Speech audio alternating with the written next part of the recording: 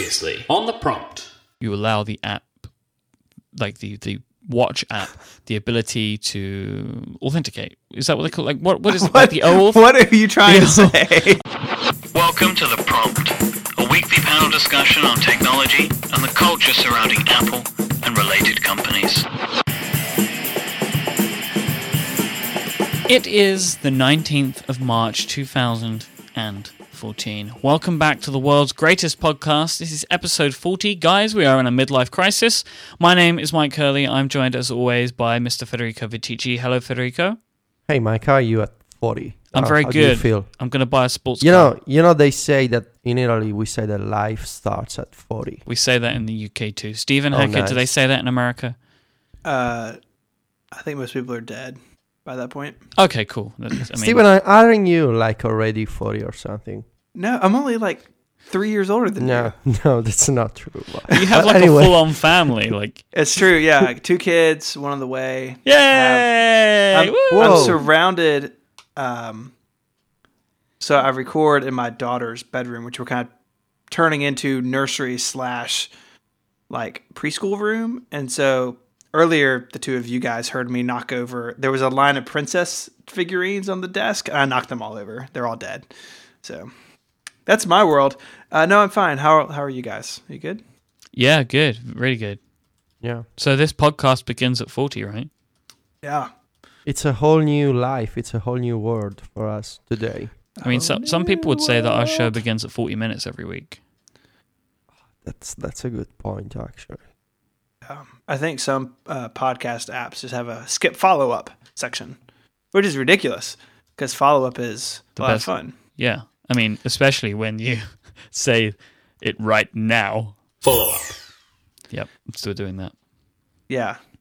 So making it really obvious when you drop in the sound clip. Well, I mean, why not? We're just drawing more attention to it now. Mm-hmm. So we, I would break our follow-up into a couple sections this week. And the first one is things that are hard. And so we have some tweets from some people. Trevor Polak tweeted, the 2 terms rule for US of A president was passed after FDR had 4 terms in office. I was struggling to remember which Roosevelt it was because there was Franklin Delano and then there was Teddy. I couldn't remember which one. So no one cares. Right. US politics are so difficult for me to understand. Yeah, like I'm happy that we now have the correct answer, but But you don't care. It doesn't help me understand it. I mean, I needed to look up stuff on Wikipedia when I was watching House of Cards. Same here. It was like we were like 3 episodes in, and my girlfriend turns to me and is like, "I don't understand what the Congress is," and I was like, "Okay, let me try and see if I can explain this." I didn't understand what a whip was, so I was thinking that there was a guy with a whip going around. That's Indiana Jones. Yeah. The next piece of follow-up is from who has to have the coolest Twitter handle, the Axe. Yeah. The Axe. Follow-up, missed notifications. If you have notifications on your lock screen but unlock without reading them, then they move into missed notifications. And so, if you pick up your phone after an hour and you might have 8 things on there and you only open one of them, or if you, in iOS 7, if you bring down the notification center on the home screen and take it all the way to the bottom and all the way back up, it will clear the notifications from the lock screen, which is pretty cool. And it seems like those things trigger items moving into missed notifications. I believe this is a classic case of over-engineering a solution to a problem because does anyone really need this kind of, differentiation between notifications? Because everybody's getting in touch with me and sending me emails, Italian listeners, English listeners, and they're telling me, I know how missed notifications work, and everybody has a different interpretation of the technology.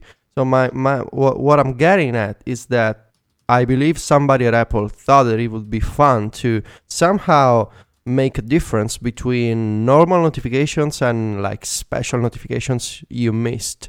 And the reality is that most people don't understand how they work. Like, even though I now have the explanation, I still don't find it very useful. I still don't get it. Like, all it's doing is showing my notifications in chronological order. That's not that important to me. Like, I don't know who it's really that important for. Yeah. I think it's... I agree with Federico. This seems like a solution to something that was not a problem. And, I bet it goes away at some point in the future. I think it's too convoluted. Yeah. Coming up next, more things that are hard. Aftermarket CarPlay-enabled head units seem to be difficult. Myke, you had expressed some doubt that, I think we talked about Pioneer in specific, that they would be able or willing to do this. And it turns out that... Pioneer has really kind of... Well, it was just this rep, wasn't it? Yeah, it was just like a customer service rep, right? And so they've sort of backed away from that, and Volvo and stuff said, Volvo's saying they're not announcing any aftermarket solutions for their cars. I mean, I think all the reasons you laid out last week are definitely good, and I think it's probably the case. Yeah. So we'll see. I'm sure they would love to do it, but yeah. Apple probably would have been strong-armed if they wanted it at all. Yeah. The next thing that is difficult is the entire universe. We have this thing on the prompt that if we say something, either it becomes true for everyone. So, Myke, you were saying how your phone crashed, and then all of a sudden everybody's phone started crashing. Or we like a service, and then the service goes away. Yes. The new version of that, we've spoken about the size of the iPhone, so the 16 gigabyte base model. We feel, and a lot of people feel this isn't unique to us, that's really too small, and that we would like to see a base model come with 32 gigs. And we're going to get to a lot of this later in the show, but I thought it was funny as follow-up that the curse has reappeared and Apple now has an 8 gigabyte iPhone again, which they haven't had in years. And also this week there was rumors that the missed notifications thing is going away. Yeah. so we are continuing to shape the very fabric of space and time with our show is really what's happening. But seriously, what's the point of an 8 gigabyte iPhone? Are you going to? I mean, we're gonna talk about it this later. Yeah, we are. Okay, yeah. okay, perfect. Yeah. Don't worry, Federico. It's all in the plan. Because I'm all fired up about this. Me too. I have thoughts. I have opinions. Oh, really? You? Yes. You have an opinion? Yeah. Oh. Yeah. Oh. Kind of weird, right? Yeah. Federico. Fired up. Okay. The next thing that is difficult is human memory. So we talked a lot about how iOS 7.1, fixes the crashiness and the unstable stuff. Is not awesome, but 7.1 fixed it. Turns out that we have completely forgotten, apparently, how crappy iPhone OS 3 was. So I've got a couple links in the show notes. In September 2009, Apple released, and this is before air quote iOS, iPhone OS 3.1 update, but it caused a bunch of crashes on the iPhone 3G, and then they had, I do remember this, iPhone OS 3 had a lot of battery life issues, and they had a couple updates trying to solve that. Several people sent this in of like, you guys, how easily we forget that just, 5 years ago, people were saying that iPhone OS was really buggy. And so I don't really have anything to say about that except that, yes, we had forgotten. And, I don't remember this. I have no recollection of iOS 3. Or maybe that, given the fact that it's been 5 years and Apple has much more money and it's bigger, maybe they should have avoided such a situation of a buggy OS. Maybe, I don't know. I'm just saying. I mean, it's been 5 years and you're a much larger company, much more successful. So maybe, next time try to make an OS that doesn't crash. Is that too crazy to ask for? I think it might be. And now I'm going to get all the comments. Oh, why are you hating on iOS 7 so much? Federico, yes. why do you hate iOS 7 so much? Yeah, because it crashes. But does it crash Because though, or is that just you? It used to. No, it crashes for everybody. No, I think it's just you. Why do you hate Apple? Well, I don't understand. I don't. You do though. I don't know why you claim you should be like hate stories or something. You know what? I'm switching to BlackBerry. I've been waiting for this. Yeah. No, I think that'd be really good for you to do. Get a little keyboard. You can do some I'm going word to processing. I'm going to automate my BlackBerry. Can you imagine I will show you. I will show you how it's done. Keyboard shortcuts, like physical keyboard shortcuts. Wow. Do those phones like ship with a little trackball on the keyboard? Sometimes. Yeah, I'm going to. They have like these little square touch things instead now. I will script it, and I will show you. No, seriously. I do remember iOS, iPhone OS. What's the name? iPhone OS 3. And actually, there's a friend of mine. I sold my original iPhone to her, and for the longest time, she didn't want to get a new iPhone. She wanted to use this original iPhone, and so she wanted, however, to install the latest apps and features. So I think that I talked about this on the show before.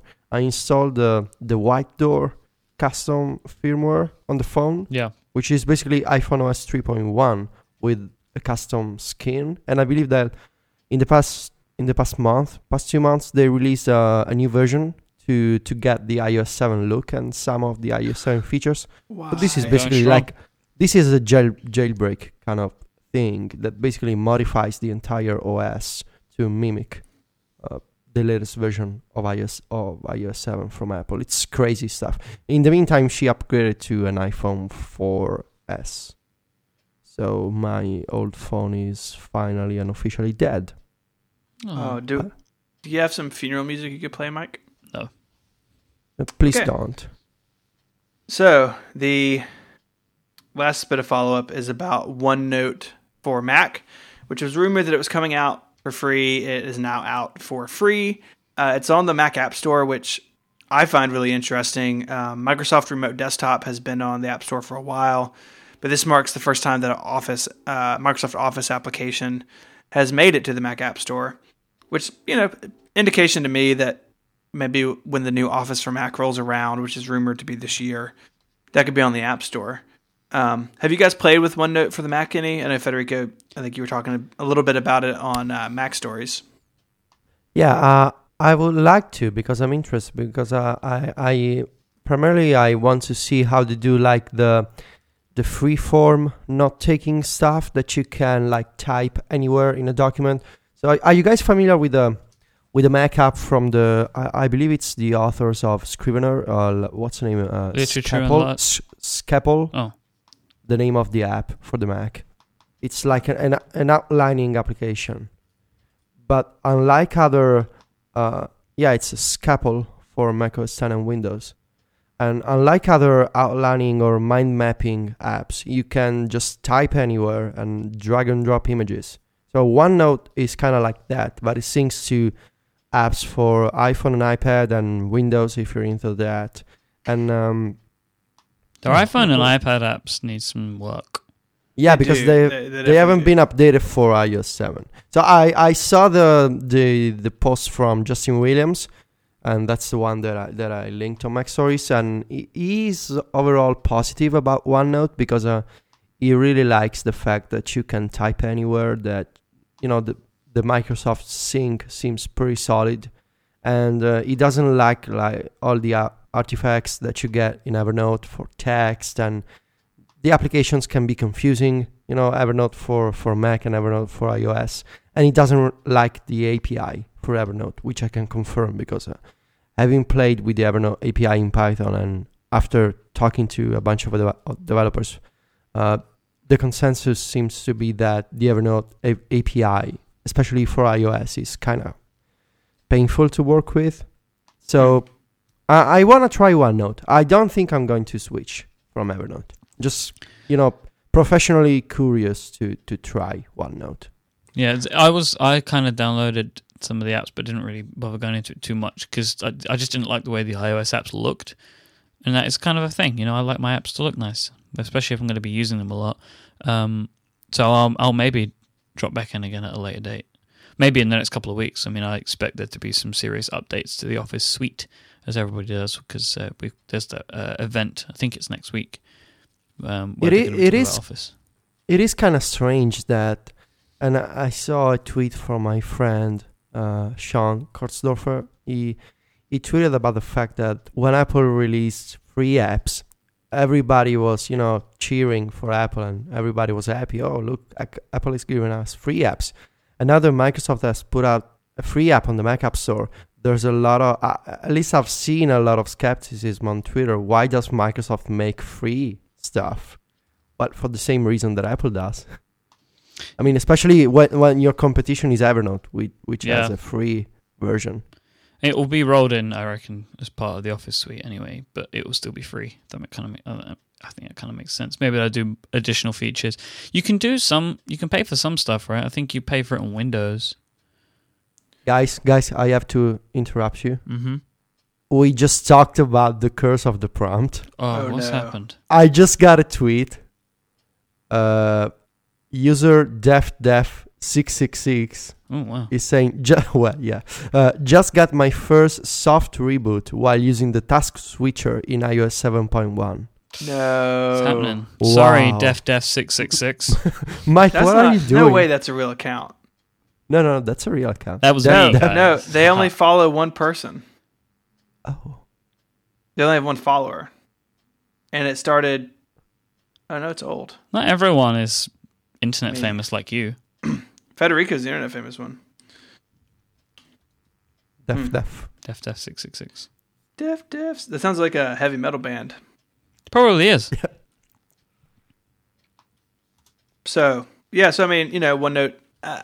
I may agree with you, Federico. Like, it is a nice app, and some of the freeform stuff is sort of more liberating than Evernote. But if Microsoft wants to give Evernote a run for its money, they've got a ways to go. But at least on the Mac side of things, I'm excited for the competition. I mean, Evernote really runs that space, and so maybe Microsoft can push them around a little bit. That can't hurt anyone.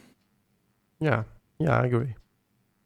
Myke, what do you think now is the time to talk about something awesome? I think I would love to. And do you know what I want to talk about, Federico? I have an idea, but please say it. I want to talk about lynda.com. Yeah. Do you want to know why? Because they have over 2,000 high-quality and engaging video courses that are taught by industry experts, with new courses added every single day. Lynda helps anyone learn creative software and business skills to achieve personal and professional goals whenever and wherever you want. Their wide breadth of courses from beginner to advanced make it easy to learn something new no matter what level you may be. Lynda.com makes it easy. It's a breeze to learn. You can learn on the go. You can use your mobile device for that, your tablet, or you can learn at home on your computer, because they make sure that their site is available on all of these devices, and all of the videos and content are available for you there as well. Each course at lynda.com is structured so you can learn from start to finish, or just jump on in and find a quick answer to a question. So maybe you've watched a course in the past and you're like, oh, what was that bit that they were saying about blah, blah, blah, blah. So you can jump in, you can search for the transcripts, you can find that piece, watch it again, refresh your memory. It's really cool. And I mentioned those transcripts. They're fully searchable, so you can quickly find information within a course, but they also have closed caption transcripts, so you can follow along with the video as well. So it's not just transcripts, they can put them up on the screen and they scroll through. It's really, really cool to watch. I want to make this very clear. The videos over at Lynda are not like these homemade how-tos that you'll find on YouTube that have low budgets, and it's just a guy talking into his MacBook mic and he's like screen capping GarageBand. These lynda.com videos, they have high-quality video production from state-of-the-art studios. They include animations and diagrams to make sure you really understand what you're learning. The instructors are accomplished professionals at the top of their fields with a true passion for teaching, and some courses, when necessary, even have downloadable stuff so you can tinker along and try out the projects that they have. Like, I've been playing around with some of the compressor stuff and some things in Logic, and they have Logic files that you can download and open so you can do the things that they're doing, so you can kind of, play along with them and make sure that you can kind of get a good...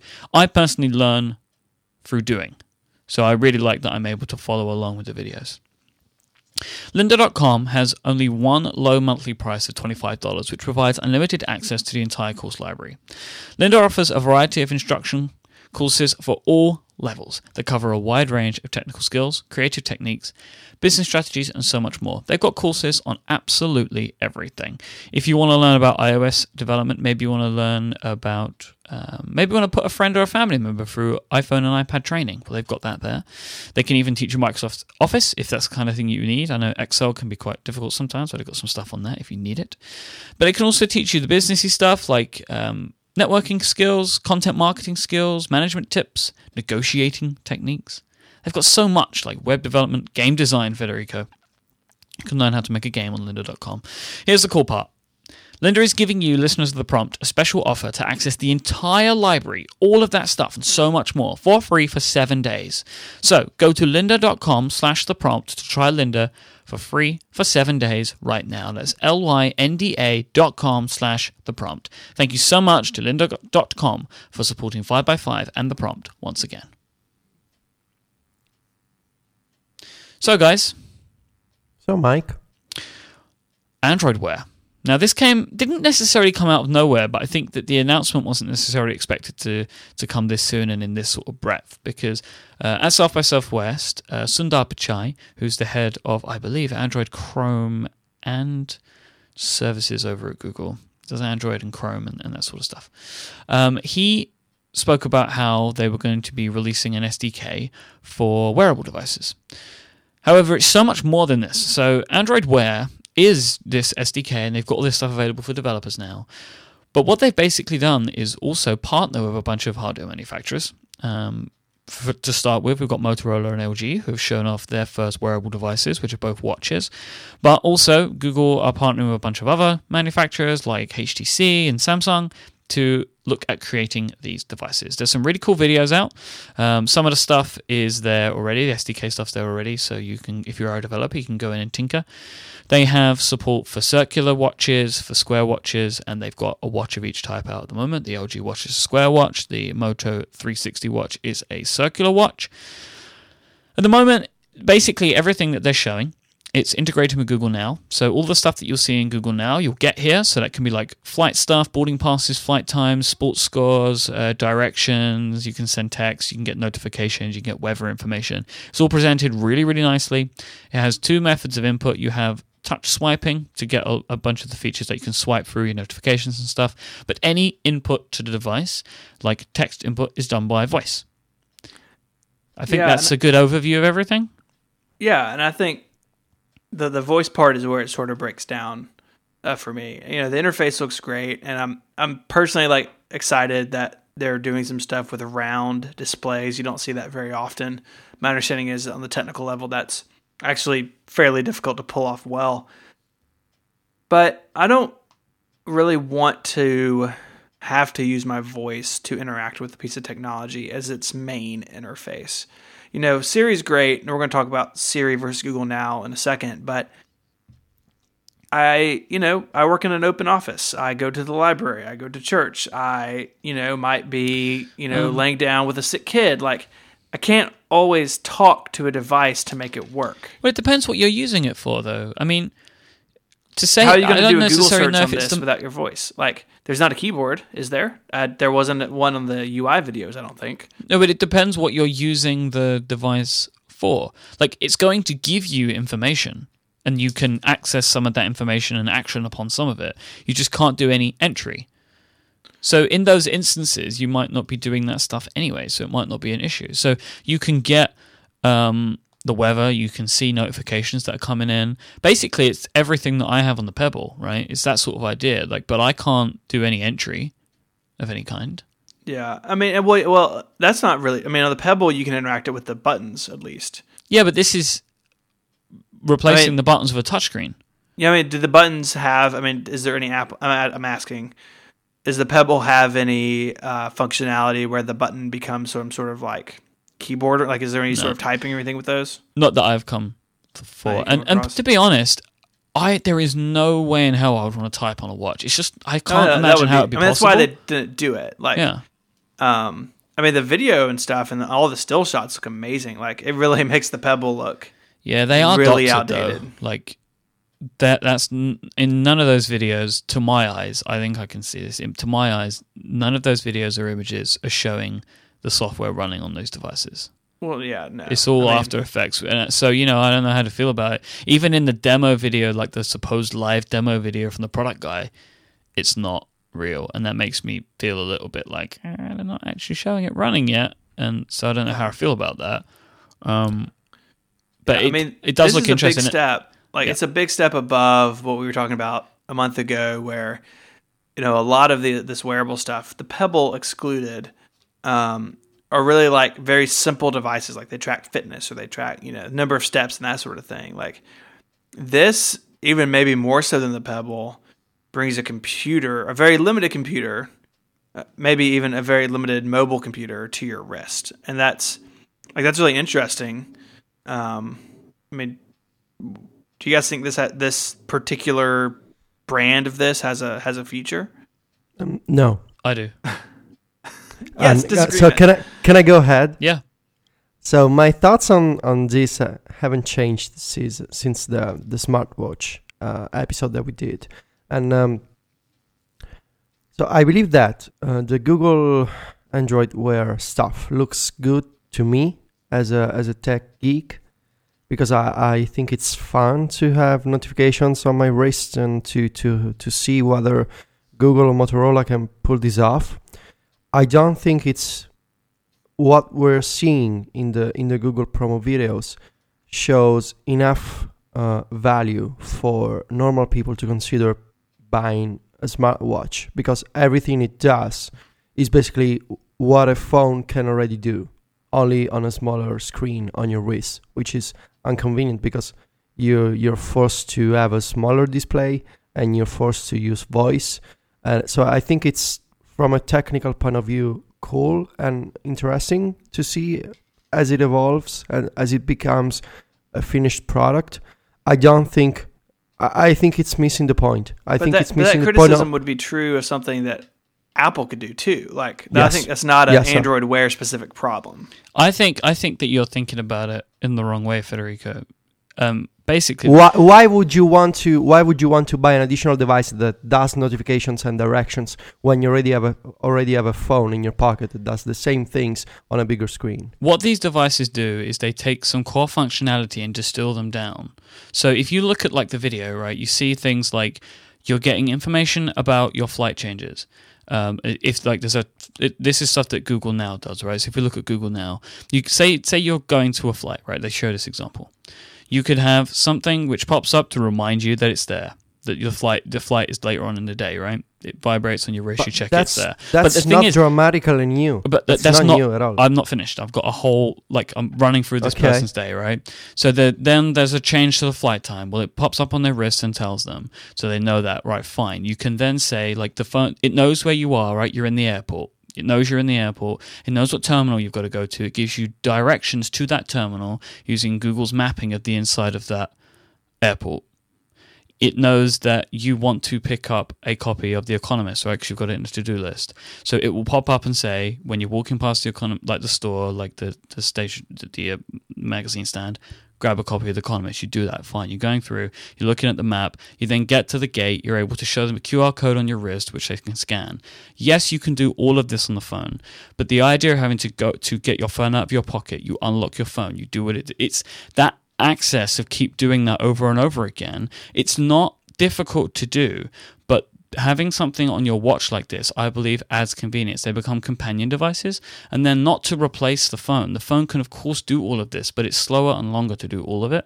And to say that, it takes so long to do these things, we always want these things to be faster. We want faster information all the time. That's how we consume on these devices. Like, I don't want my phone to be as slow as it was. I want apps that do things quick. I want 4G, I want LTE, I want it all to be fast. This adds that sort of speed and the convenience, and it will, and as I say, like, it distills the functionality down to a very limited feature set, which allows you to use this stuff in a specific way. It doesn't allow you to do everything that your phone does, because that would be a mess. if you look at Google Now, which they're using, Google Now is all of this stuff. It's taking things that Google knows about you and the things that you give to Google, what you let it do, and it distills them down to a certain subset of features which allow you to be more informed about the stuff that's happening in your digital life. I'm not saying that Google Now isn't amazing, because I think it is. I'm just saying that, in my opinion, what I'm seeing in Android Wear is that the devices that they are showing don't take so much advantage of the fact that they are computers on your wrist. They don't seem to have any sensor that knows about your body. It's just a smaller screen with a smaller, simpler interface. Version 1, Federico. These are version 1. Yeah, but you can... Normally, you see already the vision of a company in version 1 of something. You could see the vision of the iPad in version 1. You could see the vision of the iPhone in version 1. But I feel like I can see that vision. This is just a smaller screen on your wrist. It doesn't have any sensors. I feel like I can see the vision of What's the vision? Stuff. Just showing up notifications, a smaller display? It just seems like a reactionary move to the Pebble and other smartwatches without necessarily thinking about the potential for putting a device on your body, on your skin. You are putting into words for me right now a problem that I have, and I'm not saying you're being like this, although I think you are a little bit, is this idea is it's not Apple, right? Because Apple will throw a sensor in there, like a health tracker, and then it will be like Kingdom Come. And I don't feel like that is going to... I don't see why adding something like a heart rate monitor is really going to add that much, because I actually don't think people care on the whole about their heart rate. I agree with you. I actually agree with you. Okay, I'm just good. saying that and this is in fact one of the points that I wanted to make in another topic in this show. And I believe that people just are not like checking the vital stats about the body all day long. I believe that's kind of boring for some people, for a lot of people, actually. I'm just saying that if you're putting a device on your wrist or on your finger, I don't know where, a necklace, a ring, I have no idea. If you're using your body as a placement for a computer, you should be taking advantage of that placement, not just as something like a to-do list or mapping directions, because my phone can already do that. I think this is definitely a personal thing. Like that scenario that I gave, you clearly, and for whatever reason, you don't see the benefit to what I gave. But me personally, that is a dream scenario. And I don't know if it's necessarily about the way people use the devices differently. I think that will be a key purchasing factor for wearable computing. Some people just don't use their devices in the way that I explained, or won't want to, or don't see a convenience that other people see. And I do think that will be a divisive thing for these types of devices for quite a while. And I honestly do believe that it will come to Apple launching something like this. A bunch of people will buy it that won't want it and won't need it, and they won't realize that until afterwards, because they won't see a use in it. But someone like me will. Like, I'm seeing this. I'm like, if Apple do not do something to match Google, and I have a little bit more to say about Google Now and Siri in a minute, then I will consider Android again in a serious way, because this device, if this device will... All I need is battery life from it. Give me 3 or 4 days battery life on this. And this, honestly, Federico, to me, is something that really, really would work in my life. And I find it so peculiar that you don't see this as somebody like me who lives on their iPhone so much. I think I see the point. I think I see where we disagree. You're saying that you absolutely love the convenience of like easier access to information on your wrist, so you don't have to take your phone out of your pocket. It just works, and it's a simpler interface. It's easy to operate. You only have to glance at the watch, right? Mm-hmm. You're saying that you love this convenience. I do. And with Google Now, and I get it, right? Whereas from my point of view, I have this idea and that if you're about to release a product that goes on your body more than the way you hold the phone, right? Or more than you hold the tablet. I'm saying something that you wear. I think you should be explore concepts like user presence. Like, where is the user contextually to other devices in his life? Is the user, and we're seeing this kind of idea with the iPhone 5s and the M7 chip? Is the user walking? Is the user running? Is the user stationary? I would like to see more a vision, right? A vision of an accessory that knows about you, not just the things you have to do or the time that you have to be somewhere or the appointments that you have, but the stuff about you. And maybe blood statistics and respiratory rate, that's going to be an aspect of Apple's idea. I would like to see someone like Google, somebody like Apple, I don't know, somebody explore this field of stuff like, is the user looking at the same direction that another user is looking at? Like at a concert. Like, can you imagine if... I'm thinking out loud, basically, and I would like to see a focus on understanding more about the user, not just putting information on a smaller screen, which I can see why is convenient. I believe it's just missing a huge opportunity. Yeah, and I think to Mike's point about it being a version 1, a critical difference between the iOS and Android ecosystem, or even you can scale it up between Apple and Google, is that Apple will iterate on products, but a lot of that stuff happens behind closed doors. If for instance, Apple is going to do something like Android Wear, but smash Fitbit into it, that could do all this stuff, and that's what the rumors are saying. Apple's going to smash that stuff together in the lab and release something in the public that does all of that. I have no doubt that Android Wear would at some point do more fitness stuff than it does now. But the way that Google works and the way that the Android ecosystem works is that that's going to be in the public view. And so, yes, version 1 might, and we don't know. I mean, Android Wear could be doing a lot more fitness stuff than it seems like today. But if it's not there and they do add it, that will be a much more public change to the platform than what you would normally see out of Cupertino. Does that make sense? I'm not sure I understand. Sorry. If Federico's goal is to have a smartwatch that does smartwatchy things and does a lot of fitness stuff, that's simplifying his argument. I'll give you that. Yeah. Apple will do that on day 1, where Google is more likely to do that on year 2 or year 3, because Google will release a product that is simpler, right, or doesn't do as many things, and they will do that like Google Glass, right? Like the first round of Google Glass did basically nothing, and over the course of a year, in the public view, they iterate more. They're more likely to put something out before it's fully fleshed. Yes, or maybe they're just waiting to see what Apple does. Maybe they are. And in the meantime, they're just releasing a platform that's a normal smartwatch, and then whatever Apple does next, they're going to iterate. I mean, there is a massive difference as well, like you say. Like, these devices aren't coming till Q2, and they put it out in the public space today, and it's because Google aren't making one themselves. Apple will obviously only make their own, but they will put the SDK out when they release the product. Or right, like it's a more unified, like complete thing where Google does betas, like Google does beta hardware even. And so I think that, Federico, I agree more in line with you, just notifications and just weather stuff. And that's all really powerful, Mike. Like, I'm not discounting your argument, but I side more with Federico where I want it to do even more. And I think too much from a 1.0, that's my concern.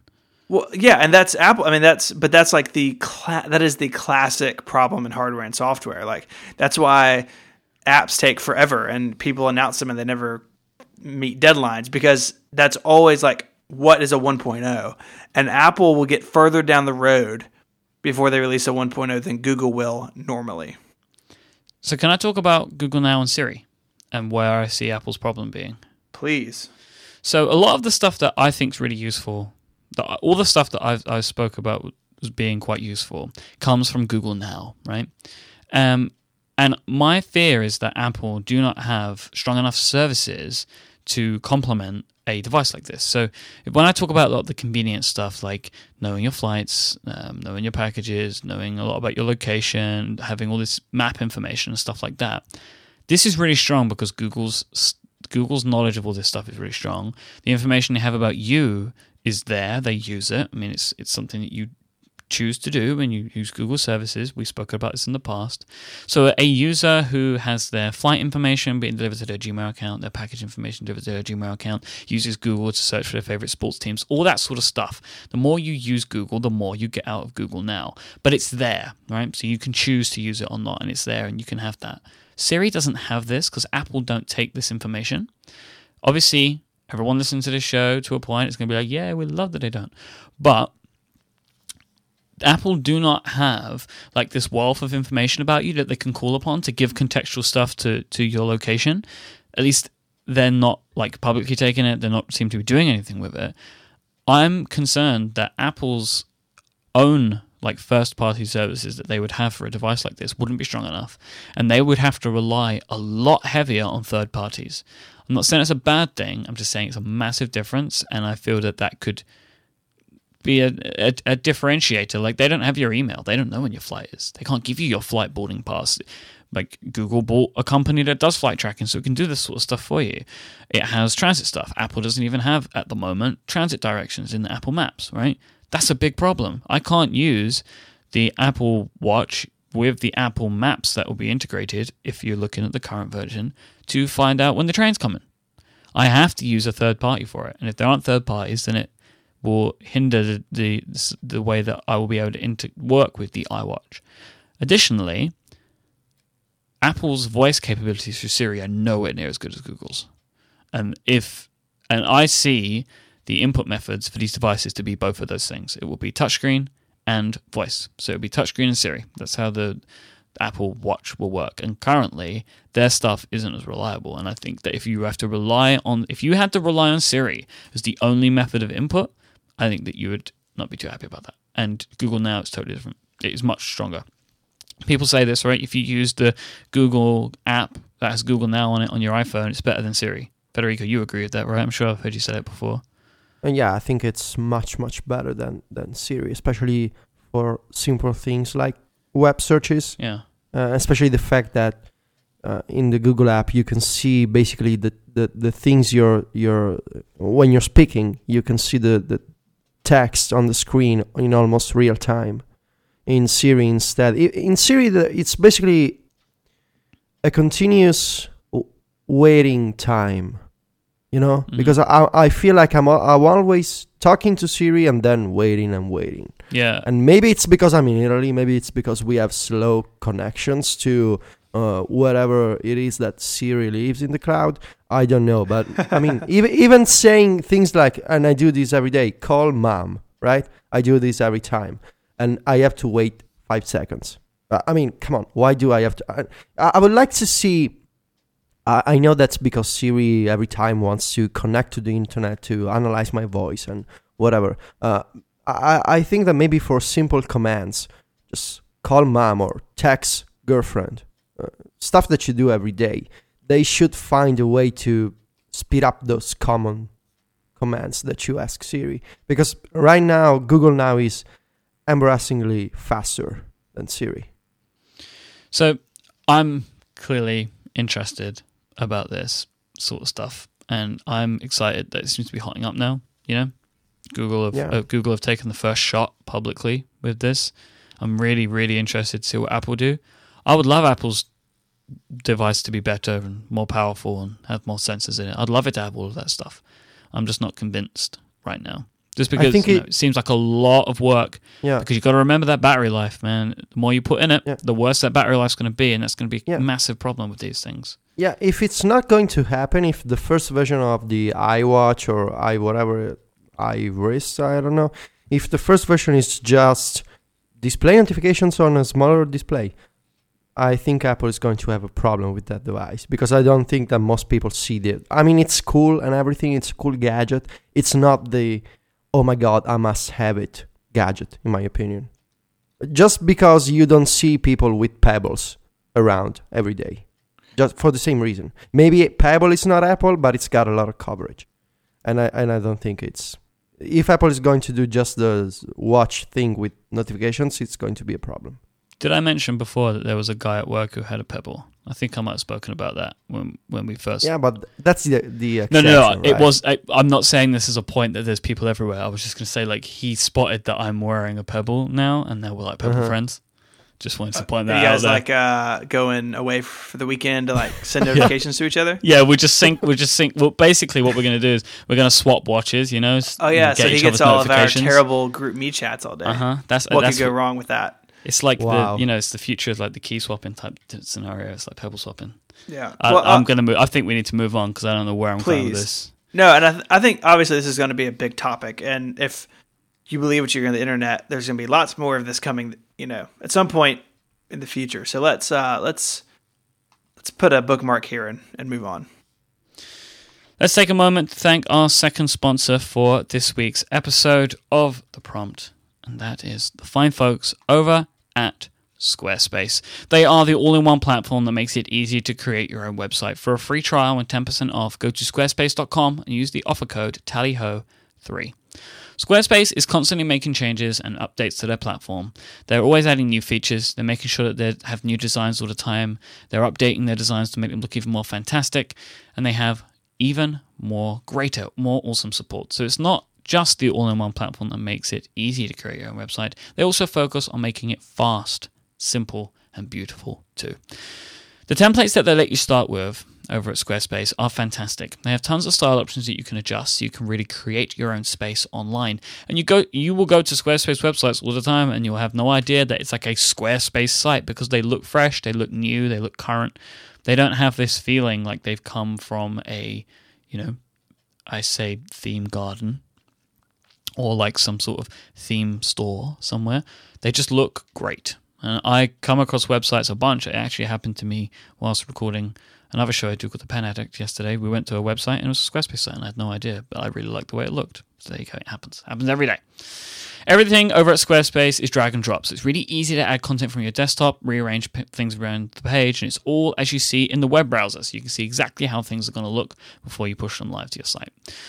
Squarespace makes sure that your website is going to look absolutely fantastic on any device because they all Squarespace designs come with their own unique mobile design as well. You can easily connect a bunch of your favorite web and social services to bring content in and push content out. And Squarespace also has their e-commerce platform, Squarespace Commerce, that allows you to set up a shop and sell things online in just a few minutes.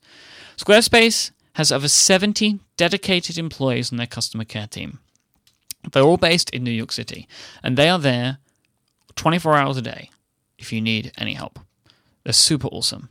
They have live chat during the week, and they have super fast email support throughout the day and night. They're active on Twitter too. Squarespace is easy to use, but they are there if you need them at all. As I said earlier, you can try out Squarespace for free. There's no credit card needed to do this. You just go over to squarespace.com, sign up for a free trial. If you decide to purchase, it starts at just $8 a month and includes a domain name if you sign up for a year. It's really the full package. Make sure that you get 10% off and support this show by using the offer code TALLYHO3. That lets Squarespace know that we sent you, and it keeps us doing this show every week. Thank you so much to Squarespace for supporting 5x5 and the world's greatest podcast. So guys, I want to talk real quickly about a new app that came out yesterday on the App Store. And it's Checkmark version 2. You guys familiar with the app? I remember version 1. And I downloaded version 2. Yeah, so it's a new separate version of the original application, which is an alternative to Apple's reminders. Now that we're talking about notifications and to-do lists and location aware technologies, Checkmark is able to set up reminders for locations, just like Apple's solution can. But unlike the reminders API, Checkmark 2 can a really cool feature that I saw when I was testing the app, is the fact that you can basically create location groups and assign multiple locations to a group. So, for instance, you can create a shopping group.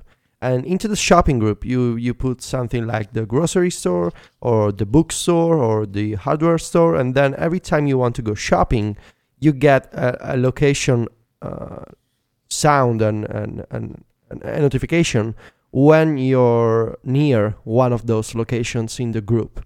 So this is stuff that Apple's API cannot do, which is the reason why Checkmark does not integrate in any way with reminders. And the rest of the app, the new app for iOS 7, and it's a really polished and it's a nice app, fast. It's easy to use. It's got this sidebar where you can switch from location reminders to time-based reminders. You can also make lists and organize them in projects. So it's really meant to be a full alternative to the reminders app. It's only for the iPhone, which is it's one of my problems with the app. It's only for the iPhone. There's no iPad version, and it doesn't use the reminders API, which on the one hand is a convenience because you get all these cool new features like location groups. But on the other hand, if you're like me and you like to use Fantastical or other reminders clients, you cannot get the Checkmark reminders into apps like Fantastical or, for instance, what's the name of the other app? The old app that was called This Week. It's got a new name. Oh, it's on your home screen right now, isn't it? It's even on my home screen. Just look at your iPhone. So I gotta look at the name. Hang on, I'm gonna do this. Good Task. I got Good Task. Yeah, so much that's faster a ringing endorsement from the world's greatest podcast. I was able to Google faster than Federico could open his phone. I just want to say that. Yeah, just put that out there. That's because I was I was touching my computer, so my hands were busy, and so you cannot get the reminders from Checkmark into Fantastical or Good Task. And the other major problem for me, so I believe that's only a problem for me, not for everybody else. In my area, Viterbo and Rome, the Apple Maps data, which Checkmark uses to fire off notifications, is really bad. So the app cannot find point of interest for me. Every time I set up you can set up geofences. So I tend to set up like 100 meters, which I don't know what corresponds to in American feet or yards. 8 inches. No, 4 100 miles. Meters. It's 100 yards. 6 days. No, that's millions of dollars. A No, fortnight. So it's a bunch of it's a little distance, right? Let's say that just a little distance. Every time I get a notification like at the wrong time or at the wrong point, I cannot find addresses. So I believe this is just a problem for my area because Apple is trolling me. Yeah. So my recommendation is, if you don't mind having reminders not into the reminders app, but into a single iPhone app, which is really nice and which does some amazing things with location, especially location groups. Again, I believe they are an amazing idea. Apple should, this sounds bad, but Apple should do something like this because it just makes sense. If you want to try it out, just go check it out on the App Store. I believe there's a launch price, a special offer. Myke, if you can check, that would be great. And it's 50% off. Awesome. Which would be $2 right now. It's a very small price. It's an amount of money, Federico. Yeah, it's a small amount of money. Which you exchange for goods and services. So if you want to check it out, just keep in mind that it's just an iPhone app, no iCloud. In my experience, $2.99 at the moment, everyone. $2.99. That's right. In my experience, the Apple Maps data was bad for my location. I believe it's going to be just fine for yours. Go check it out because it does some good, actually great things with location that Apple doesn't do. So go check it out. Believe it or not, I have a few things to say. So the first one is I tried to download Good Task because that looks super awesome. And I downloaded it, paid for it. And then it started downloading, disappeared from my iPhone. Now I go back to the App Store. It tells me I can open it, but it's not on my phone. So that's one of the iOS 7 bugs. I get that all the time. Great 7.1 bug here, everyone. Yeah, so that's happening to everyone right now, according to the curse of the prompt. I will now turn off my phone and see what happens. We'll you work should that out restore later. it. So I tried out Checkmark 2 because I thought that this could actually be a replacement for OmniFocus. I mean, I saw the video and was like, this does everything that I want. It seems to do it really nice. I love the location stuff, the group in and all that. Looks really cool. But I have some problems, and they're different to Federico's problems. I don't have the problems that Federico's having with location and stuff. I've been playing around with it and all that sort of stuff works. And it finds what I need. I'm sorry, Federico, but I think that there's a problem with the turbo. What, you do live in London? Yeah, so that's what I mean. It's a totally different scenario. I live in one of the world's biggest cities and world's greatest cities, I think it's sometimes known as. Easy with that. So my issue comes from adding tasks takes like 7 times as long than doing them in OmniFocus. OmniFocus, one of my favorite things about OmniFocus is I'm able to open it, throw tasks in really quickly. I can deal with them later if I want to categorize them or not, but if I don't want to, I don't want to. It's really easy to get that stuff in there. If I open Checkmark and I want to add a location-based task, I have to make sure that I select the where part. Like, I can't add a location-based task from the when part. Like, that just seems really weird to me that while you're entering a task, you're not able to change what type of task you want to enter. Yeah, I think Sean Blanc complained about that in his review, I think. Like, it just seems really weird. Like, just let me do it. Or why can't I combine them? Like, it just seems strange. You should make a feature request, Mike. I should make a feature request. I've just made one. It's on the show. They can find it. It also takes a lot of taps to get to anything. So, like, I had a location-based reminder. But I was testing it out when I got home, see what happened. And I had to go into, so it was the location thing came up. I didn't open it from the notification. I went in afterwards to do it. So I had to go to the side pane. I had to tap the where tab. Then I had to tap my home location, and it brought up the task list that I had, and then I could check it off. There's too many taps. It's too slow for me to get in and do the things that I want. And this is the type of app where speed is important to me, because if I have an idea, I want to just get it into my phone as quick as possible so I don't lose it. And that's what. So for me, OmniFocus allows me to do that still. So it's a shame because I sometimes feel like OmniFocus is overpowered, but the things that it does for me, like, it does them perfectly. I just really liked the location stuff and all the groupings and things like that. That just looked really cool to me, and I liked it in the original Checkmark, and it seems even better here. But just some of the basic stuff seems to be too slow for me. I still find it strange, Mike, that you're using OmniFocus, because I doesn't picture fit you... with me, does it? It doesn't fit with... Yeah. I mean, are you doing projects? Are you doing, like, sometimes. Manager stuff? Hey, I'm a busy guy, Federico Viticci. I have 2 jobs. Yeah, I'm busy too. I'm going to have to separate the two of you guys. No. See, because we get all of our nice feelings out on our other show. Oh. Yeah. And now this is just where the anger is. So let's get the leftovers. Because we share so much love on Directional that all that's left is just anger. So I can feel Stephen is kind of upset with us. Yeah. I mean, I wonder if he's listened to this week's would not Direction be the first time that America's had to step in and resolve a European conflict. Oh, wow. Thanks so much for listening to The Prompt. It was really nice that we did this show. And if you want to find more from me and Federico... Come on. We want to touch on some iOS 8 rumors that have been floating around. And we've got 3 links. 2 of them are from Mark Gurman over at 9to5Mac. Kind of a 2-part story. One of them is talking about HealthBook, which is the rumored sort of fitness app or hub on the new version of iOS. Again, fits into everything that we talked about earlier. I think it's really interesting, but the thing we really want to talk about today is there's a screenshot leaked of some icons, including text edit and preview, which of course are... Are we seriously talking about that? No, I want to, but it's just so strange that those names and those icons. I'm sure the icons. I will bet you $1,000 those icons are placeholders. You guys use text a lot, right? Yes. Can you explain to me why text edit is needed and why it's amazing to have on the iPhone? Because people are like, "Yay, text edit!" I don't understand. I just don't get it.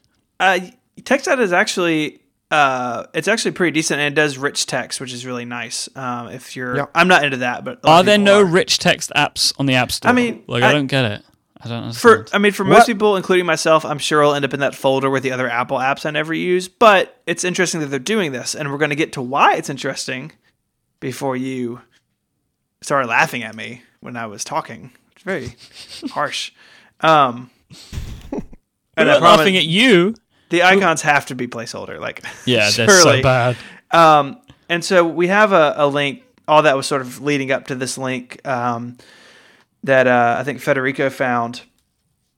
A guy named Matt Birchler on birchtree.me, which is a great website name. Talking about how it could be really interesting if Preview sort of becomes a hub for documents on iOS. Yeah. So by default, you buy a new Mac. So Federico, you order your new MacBook Air. Myke orders his Mac Pro. By default, OS X will open all images and PDFs in Preview. And it's actually I've got Photoshop and Pixelmator and all sorts of crazy stuff on my machine, and I still leave Preview as the default because it's super fast, super lightweight, does a really good job.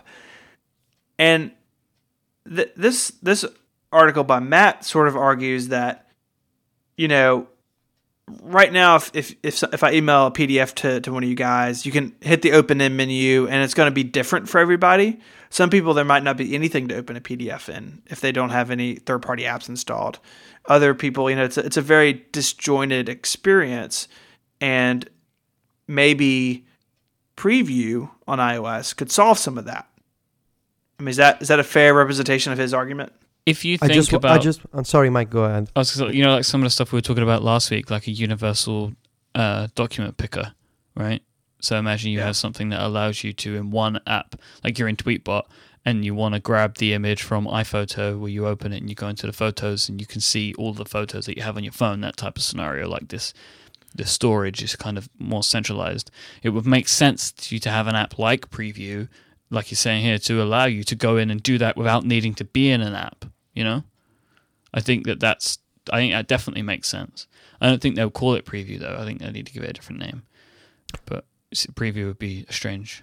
Actually, no, it wouldn't be, would it? Depends how you look at it. I want to be able to add annotations to images on iOS. Because on OS X, I really like Preview. You can add arrows and text to images. And on iOS, I'm using Sketch by Evernote. But I'm wondering if maybe Apple could bring that kind of experience to annotate images and PDFs on especially on the iPad, because it's really lacking. I mean, can you imagine that you have to get iBooks from the App Store to just have a decent PDF reading experience, whereas Apple could just maybe build Preview onto the system by default. Yeah. And I sort of view it, obviously, if something like this is true, it would be iCloud powered. So if I have a PDF in iCloud in Preview on the Mac, that's available to me on my iOS devices. And that's really, I think, really powerful. And I think it's a good step in the right direction. PDFs and images are so critical to so many people's work. I don't know how many PDFs I deal with on a weekly basis, contracts, all sitemaps, all sorts of stuff. And it would be great to be able to save those in Preview on the Mac, pick up my iPad, and they'd be there. And iCloud document syncing does a pretty good job. But where it gets really interesting to me is when you start thinking about what Apple's done with iCloud and Mavericks and tags. And I don't want to revisit the Mavericks topic, but there's a lot of powerful stuff going on with tagging in OS X now. And if Apple were to bring some more of that to iOS, maybe even in Preview, you start getting that organizational structure within iCloud, within Preview. And then Preview goes just from a PDF viewer to, Myke, what you're talking about, where this is sort of a file. It's not a file system, but it's a way to organize some files. And with tagging, Apple could do that in their existing system. Apple is never going to put Finder on iOS, I don't think. You're not going to have folders and subfolders and aliases. But tagging is a really simple way to do that. And if they bring sort of all that together, I think it make the iPad for a lot of people, more useful in their day-to-day work. Like, I think this could, my crazy theory is probably not that crazy. iCloud is enabled in both of these applications, right? In preview and text edit. Kind of seems a bit peculiar why you would enable it. I don't know, Mac to Mac, but that seems odd. But who knows? It could have been that these apps were both on the slate for iOS 7, but then the visual overhaul really changed things. And it's been there on the Mac since Lion, I believe. Preview and text edit both picked it up in 10.7, I believe. So, it could have been that they just put them in then because the Mac was getting them and they were going to put them into iOS later. It would make sense, is what I'm saying. But yeah, Federico, health book.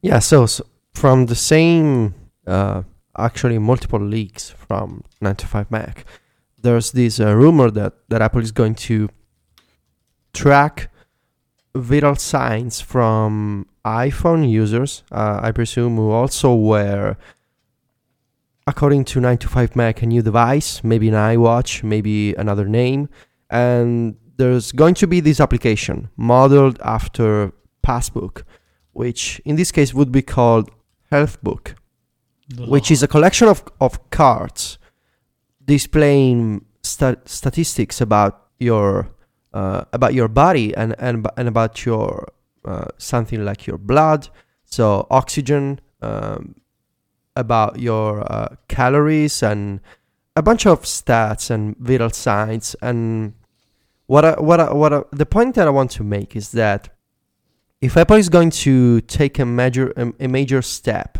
into the fitness and health tracking space, that's great, I think, because especially if you enable people to keep track of their vital signs on a daily basis, and if you enable customers to build an archive of these stats that is certified by doctors and by associations, by governments.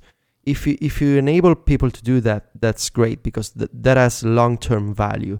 I just don't believe, and that's the point that I was making a few minutes ago, I just don't think that it's going to be, or maybe that it shouldn't be, the only aspect of a new iWatch device from Apple, because it's great to be able to keep track of blood values, that kind of stuff, steps taken, calories burned, your weight, your respiratory rate, your heart rate, your blood pressure. That's awesome, because it allows people to stop using multiple devices or to go to the doctor. It allows people to build an archive of those numbers. But do people really care about checking those numbers all day long, every day? Or is it something that runs in the background that is awesome because you're wearing a new device that allows you to keep track of your body stats? That's great. But I feel like there's more to it, and that fitness tracking and health tracking is just an aspect. And I believe that overall we're not seeing the big picture because we can't, because we don't know what Apple is working on. And maybe this stuff is the most obvious, because there's already a market for fitness trackers and health trackers. We just don't know what's really next. Am I crazy? No, I just don't. I think this stuff is as important to me as the notification stuff is to you. I'm just not that excited by Apple being able to track my calories, my food, my oxygen level. It doesn't, calorie tracking and pedometer. That's all I need and want. All of this other stuff that they've, is potentially going to be in here, like blood pressure, what looks like fire activity. I don't know what that means.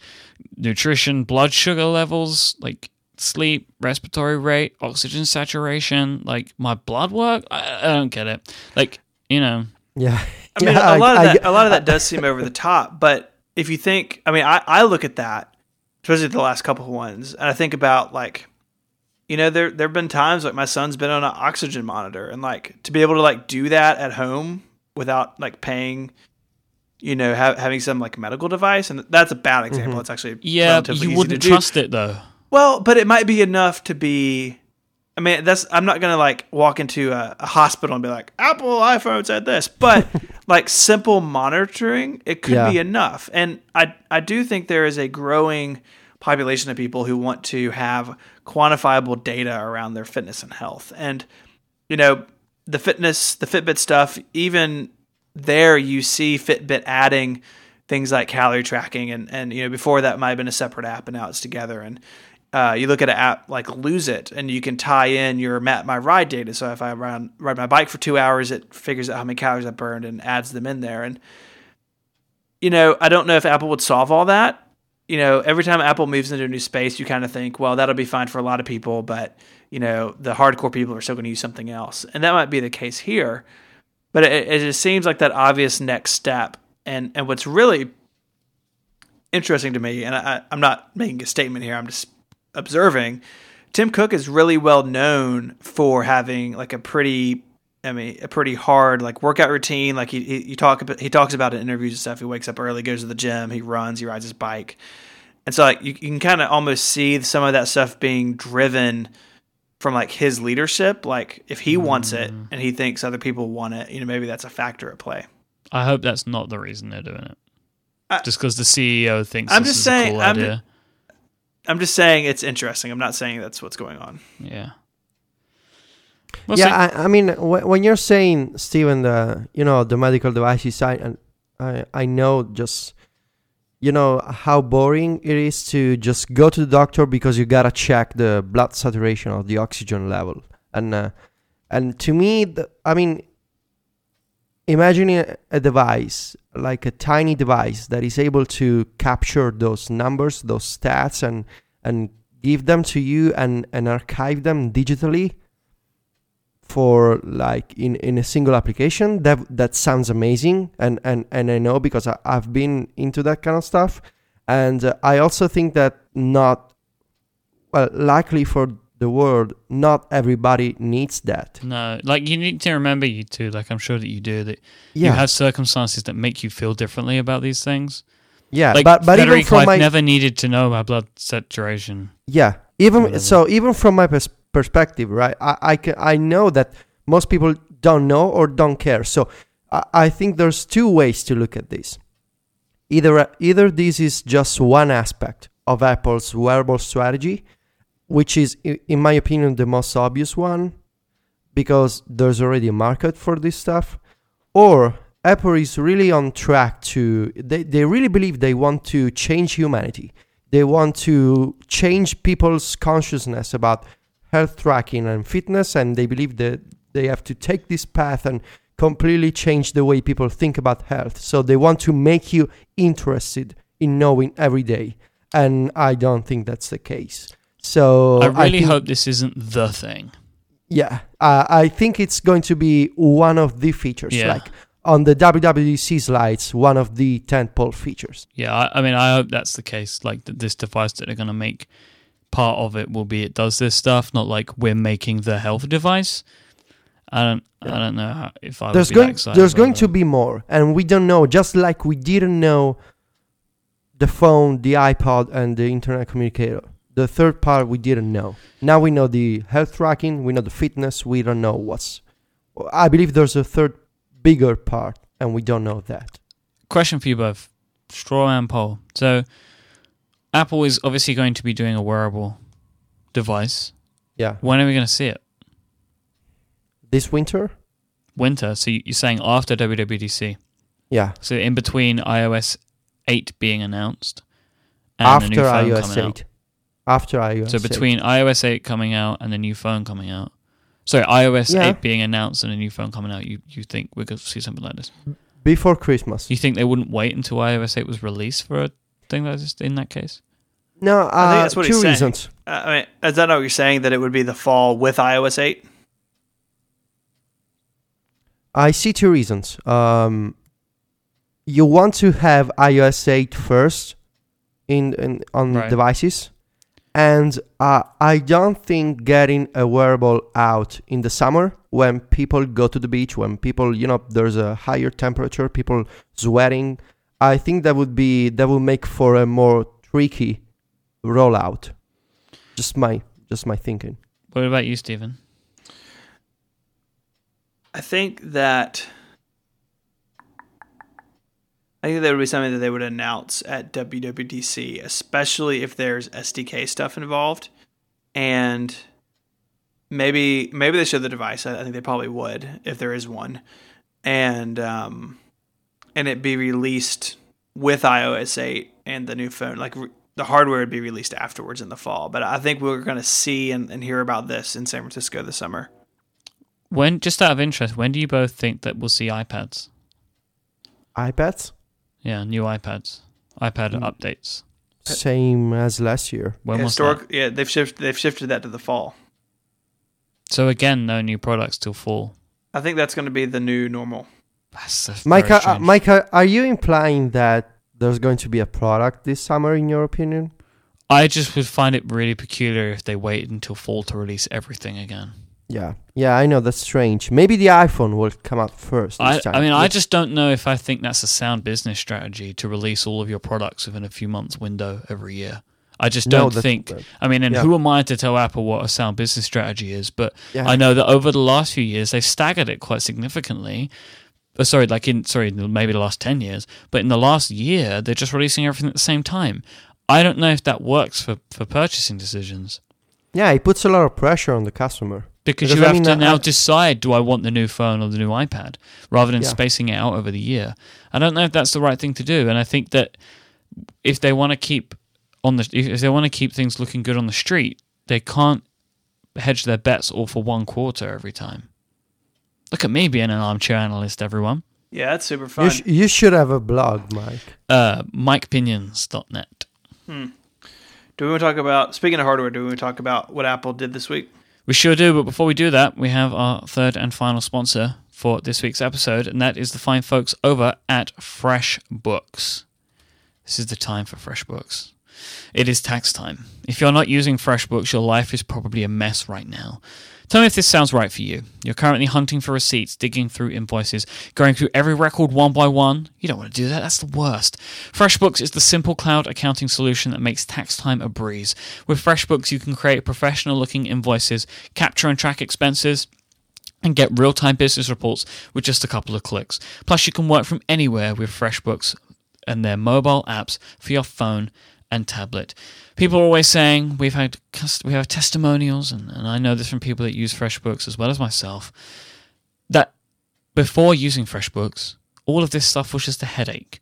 And you had to sort of dig, as I mentioned, you're digging through things. You're trying, you're trawling through your folders in your Mac to find that spreadsheet that you filled out with your expenses and the invoices that you create in Pages, and you don't want any of that. You want to use FreshBooks. You don't have any of the hassle. You don't have to mail things.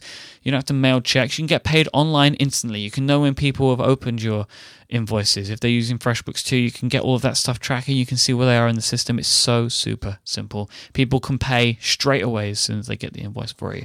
That sort of stuff is really powerful, especially if you own a small business.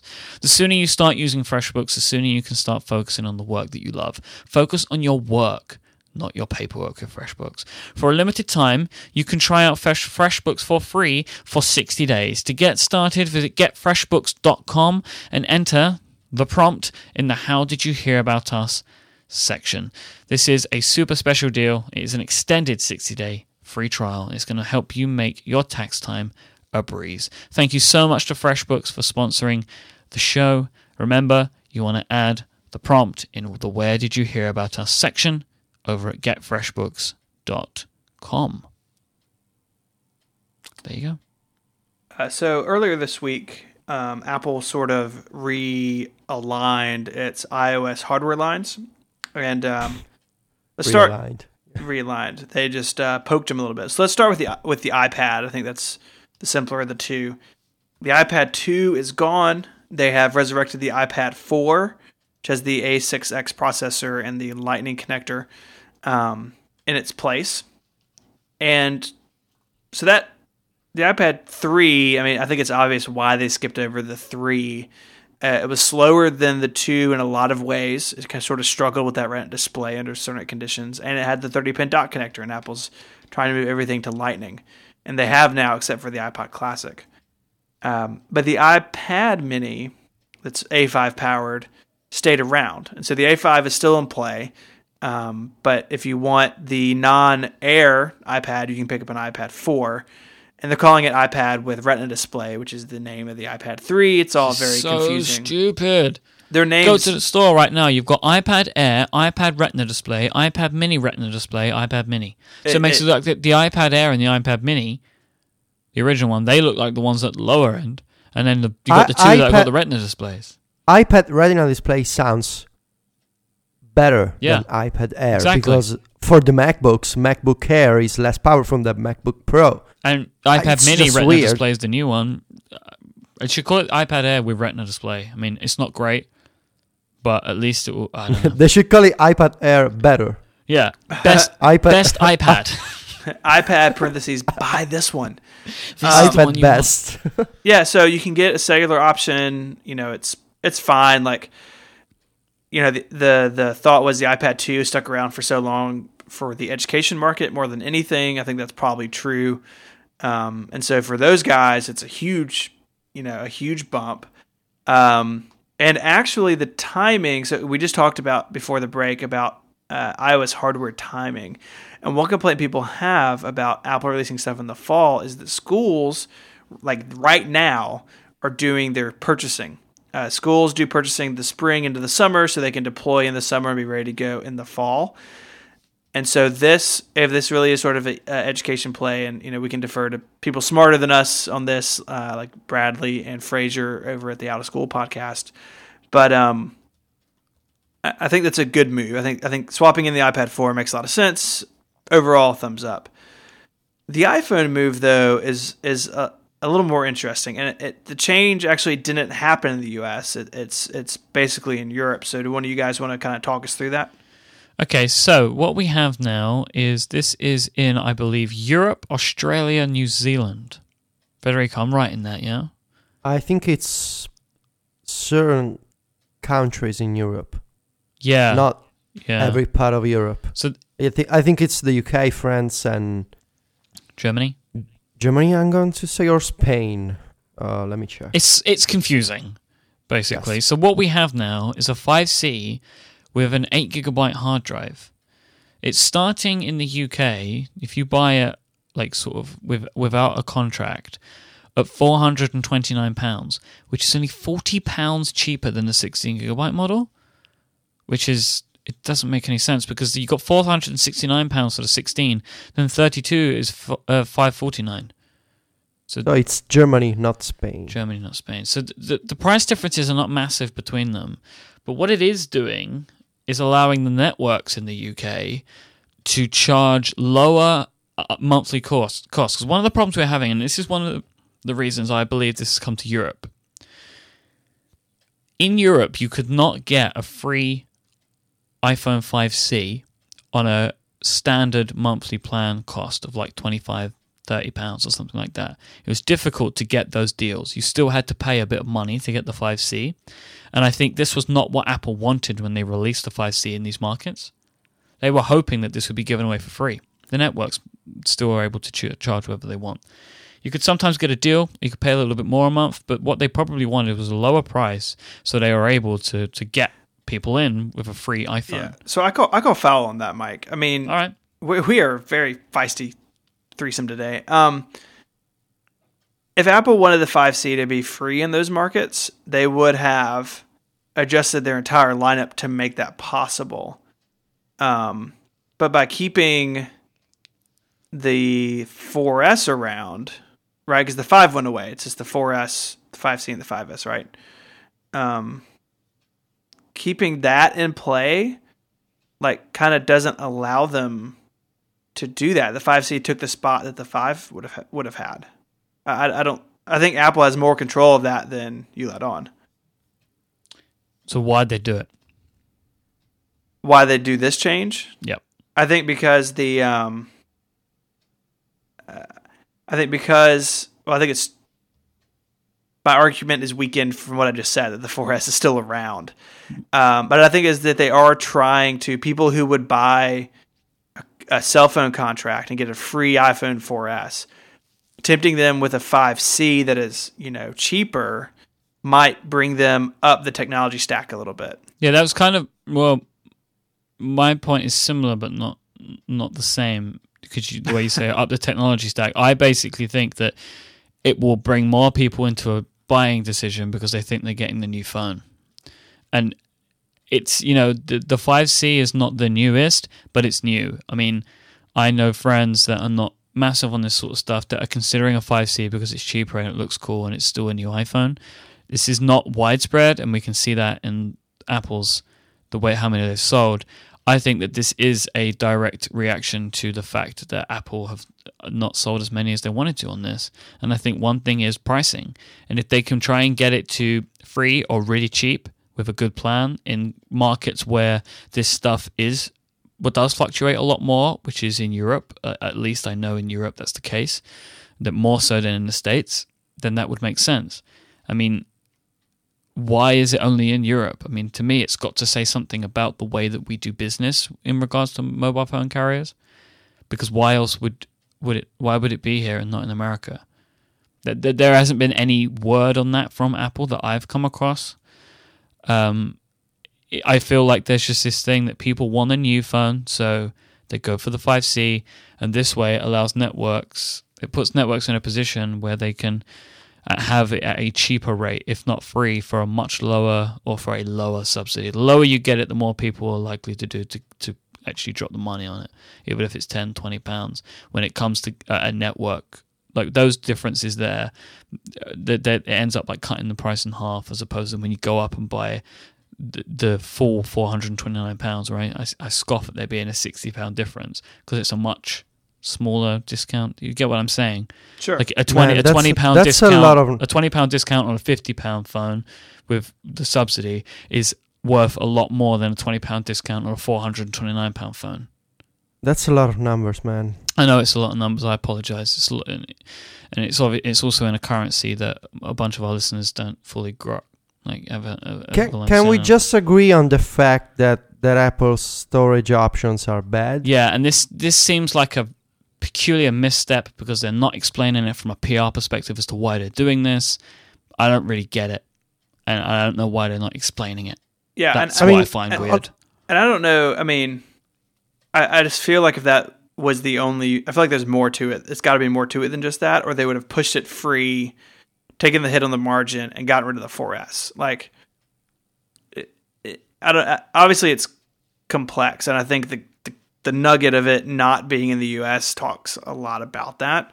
But it does, like, if you're going to go on the cheaper end of things, like the storage capacity is one thing that Apple has always done. I mean, they do it to this day, where like the only difference between like your 5S and someone else's 5S price wise, like the only thing that's different is the storage. It's not like the more expensive 5S has a better camera. And so Apple's leveraging a very old technique here of bring the capacity down, make it cheaper. But I do worry that an 8 gig phone does give a bad experience. iOS 7 is big. Apps, especially in this world of Retina universal apps, are big. And I've got a 32 games gig phone. and photos and videos. Yeah, and we've talked about music. That forever. Like, I do worry about that aspect of it, that, hey, someone's like spending a little bit more money than free, getting what's, is a newer phone, but is then sort of like banging their head against the wall all the time because it's always full. I have friends with Android phones, and for as much as we like to imagine these normal people with no clue about how phones operate, they all tell me that they prefer Android because they can just buy an SD card, which is super cheap, and have a lot of storage and keep movies on their phones, which are usually Samsung phones. So their argument goes, I got a Samsung phone because it's got a bigger screen, so I can watch a movie in bed, and I can buy an SD card, which is cheap, to put a lot of movies on my phone, so I don't have to use my computer, which is bad. But I don't want to get a Mac, so I got this phone, which is super fancy. I can watch the movies, I can put a lot of stuff on the SD card, whereas Apple, if I want to put a lot of movies, it's difficult because I cannot just connect my iPhone to my computer, and I have to get an app. And with Android, I can buy an SD card, and people do this. And it's not like I hang out with the nerds. These are normal people who go out on Saturday night with me. I know these are my friends. They do this stuff. They know about SD cards, and they know that Apple is charging a lot of money for storage, which in my opinion, they have a point, You can put 128 gigabytes in these things, it's like... And people are doing that. Yeah.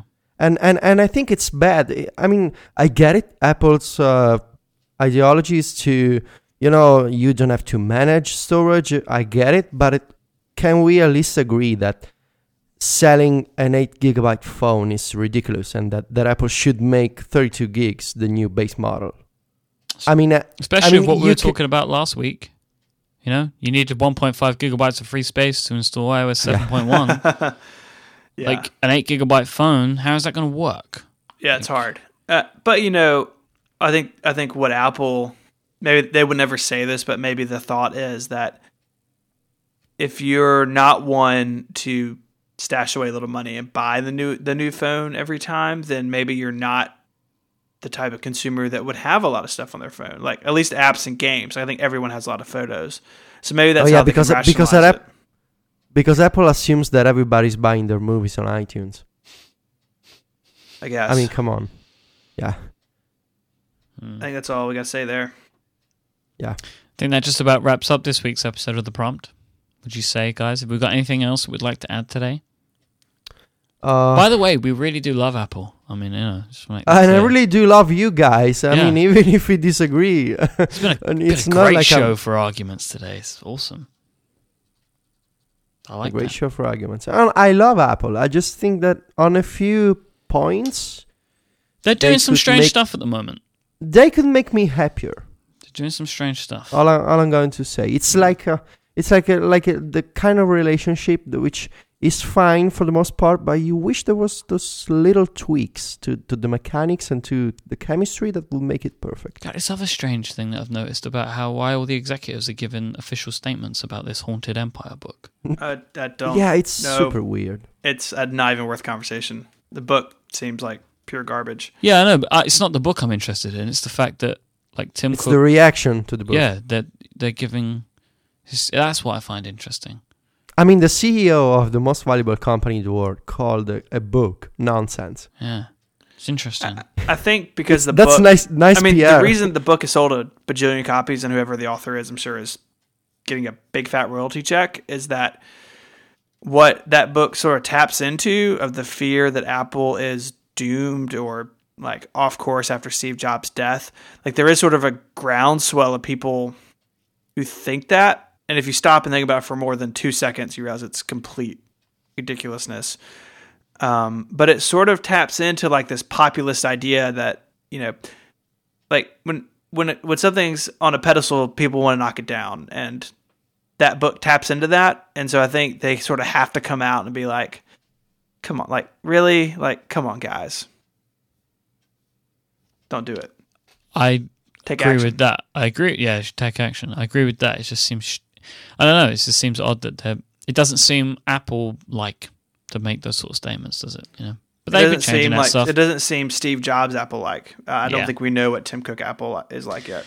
They have done more of this, right? They do more of this stuff, like Johnny Ives giving profiles. I remember. Do you remember when they were talking about? They were talking about something to do with Samsung once. Schiller had something in somewhere, and they seem to have done a lot more of that stuff in the last year or so. Talking to the press more openly. You know what Apple's real problem is? What is it? It's the damn shift key. After a week, hasn't got any better for me. No. Nope. It's still bad. Still not used to it. Still not used to it. My capital letters are going all over the place. If you want to follow us on Twitter and such like that, we have an account for the show. It's _theprompt. We love getting your tweets to there. It's a great way for us to collect some feedback. Talking about feedback, you can go to 5by5.tv/prompt and you'll see the contact button there. If you want to find the show notes for this week's episode, it's 5by5.tv/prompt/40. If you would like to find me on Twitter, I am iMyke, IMYKE. Federico is at Viticci, VITICCI, and Mr. Stephen Hackett is at ISMH on Twitter. Stephen writes at 512pixels.net. Federico writes at macstories.net. And I host a bunch of podcasts at 5by5. If you want to hear my stuff there, you can do that. Thank you so much for listening to this week's episode of The Prompt. We'll be back next week with episode 41. Until then, take care, everyone. Love your friends and family. Goodbye. Arrivederci. Adios.